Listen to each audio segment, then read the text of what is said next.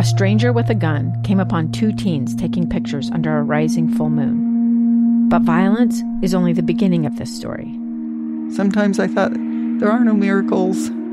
Yeah, there are, and this is a big one. I'm Amy Donaldson, and I've spent my career talking about how lives are undone by violence. The Letter is a podcast about how lives are remade. Follow The Letter at theletterpodcast.com or wherever you get your podcasts. Welcome back to Live Mike. I am Lee Lonsberry. I'm honored to be joined this segment by Paul Cassell, who you hear very often on these airwaves as he lends his expertise to helping you and I understand some of the complicated workings in the legal world. Stanford educated, former U.S. District Judge, current law professor at the S.J. Quinney College of Law at the University of Utah. Mr. Cassell, thank you so much for joining me. Glad to be here. I'm not sure if you heard me in the last segment, but I pointed something out, something I had observed in the fallout or in the wake of the announcement from the Supreme Court after these two cases, and it is that there are individuals on both sides today celebrating the decisions or the rulings by the Supreme Court as victories. We've seen people like Nancy Pelosi claim it's a victory, as well as personal attorneys for the president claiming that it's a victory. How can it be both ways? Well, do you look at whether the glass is half empty or half full, I suppose, or maybe more precisely here, what is your time frame?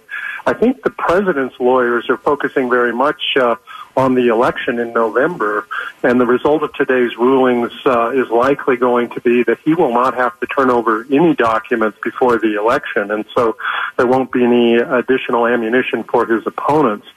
I think that Congresswoman Pelosi is saying, well, look, in the long term, what has happened here is there's a legal ruling that says the president is subject to investigation both by congressional leaders and by state and local law enforcement, and so she's looking at the longer-term implications.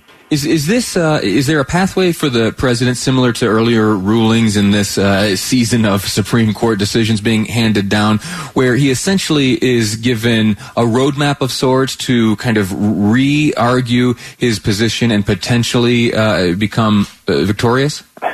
I think that's exactly right. I mean, there were two cases I think that you've been talking about today. The case involving the House of Representatives essentially ran into, I think, considerable resistance from the Supreme Court. I think they were dubious that this was some kind of a legitimate investigation into financial issues, as the leaders like Congresswoman Pelosi had claimed. On the other hand, to go back to your point, I think what President Trump's lawyers are going to do is challenge whether these are legitimate investigations, and they can do that very immediately in the lower courts where the case is heading back to. I think the case that's more challenging for the president is the one out of New York, where there is a criminal investigation going on with regard to certain financial transactions, and he can continue to argue that he shouldn't have to turn over information about that. But again, the court today, I think, took a very favorable view of the request for that information and said to turn over information when requested to do so by law enforcement, and the president isn't really in any different position in that regard. Another thing, too, about these two rulings, in my, again, layman's estimation of things, it doesn't appear to me that there is any, regardless of how you analyze these rulings, any immediate requirement for the president to make public these documents, nor even if he were to be ruled against, would there be a requirement for these documents to be made public, for, say, you or I to be able to read them. In particular, in the New York case, the New York County District Attorney there, once he has them in hand, what makes us think that we would see them publicly, if there's any reason? No, I think you're exactly right. What has been requested of the president is that he turn over documents pursuant to a grand jury subpoena. And as you know, grand jury investigations are conducted in secret for two reasons, really. One is we don't want someone who's under investigation necessarily to run away. That's not at play here. But the second reason is the grand jury investigation might conclude that no crime has ever been committed. So information turned over to a grand jury is never made public. The only way I suppose that could change is if the grand jury were to decide to issue some kind of criminal charges. Then at that point, during the later proceedings, those documents would become publicly available. But there's nothing to indicate it from either of these two rulings that the president is going to have to disclose documents and that those would become publicly available in the near future. And I think that was the main point that the president's lawyers were focusing on, trying to move through the election with this personal information not having to be disclosed. Now, let's turn back the clocks a little bit. Well, a lot of bit.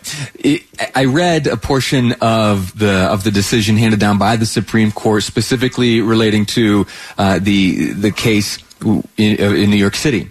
It opens essentially with a long narrative describing a case of Aaron Burr from nearly centuries ago. What's the relevance of Aaron Burr to this case today?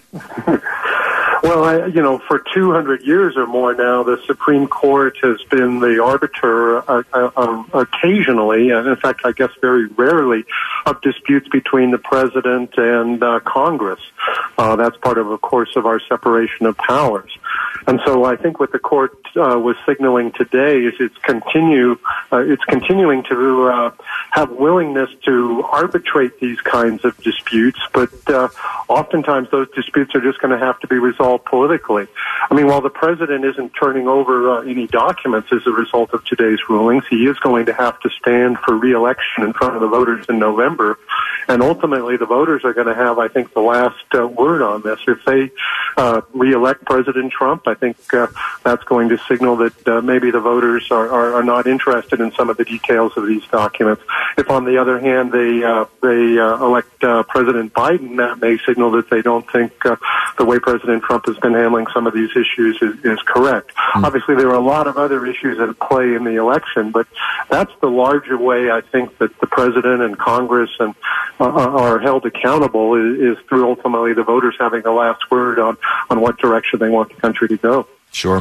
One final question, and it's a broad one. Did anything coming from the Supreme Court today change the attitude or the law or anything like that regarding whether or not a sitting president can be charged with crimes, that general question?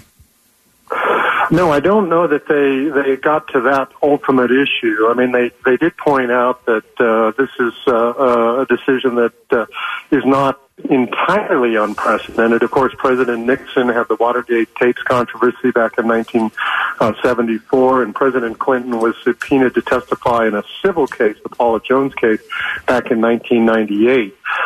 So there, I think what this decision follows in line with the holding in those two cases. Those cases came out against the president. Technically, as a legal matter, today's case came out against the president. And so I think the Supreme Court is saying, look, the president is not above the law in the sense that he cannot claim complete immunity from ordinary court processes. But I think at the same time, the court tried to split the difference and say, look, in deciding how much time and attention the president's going to have to spend in responding to these kinds of inquiries and how much detail he's going to have to disclose, the fact that he is the commander-in-chief and the leader of the executive branch has to be weighed into the balance.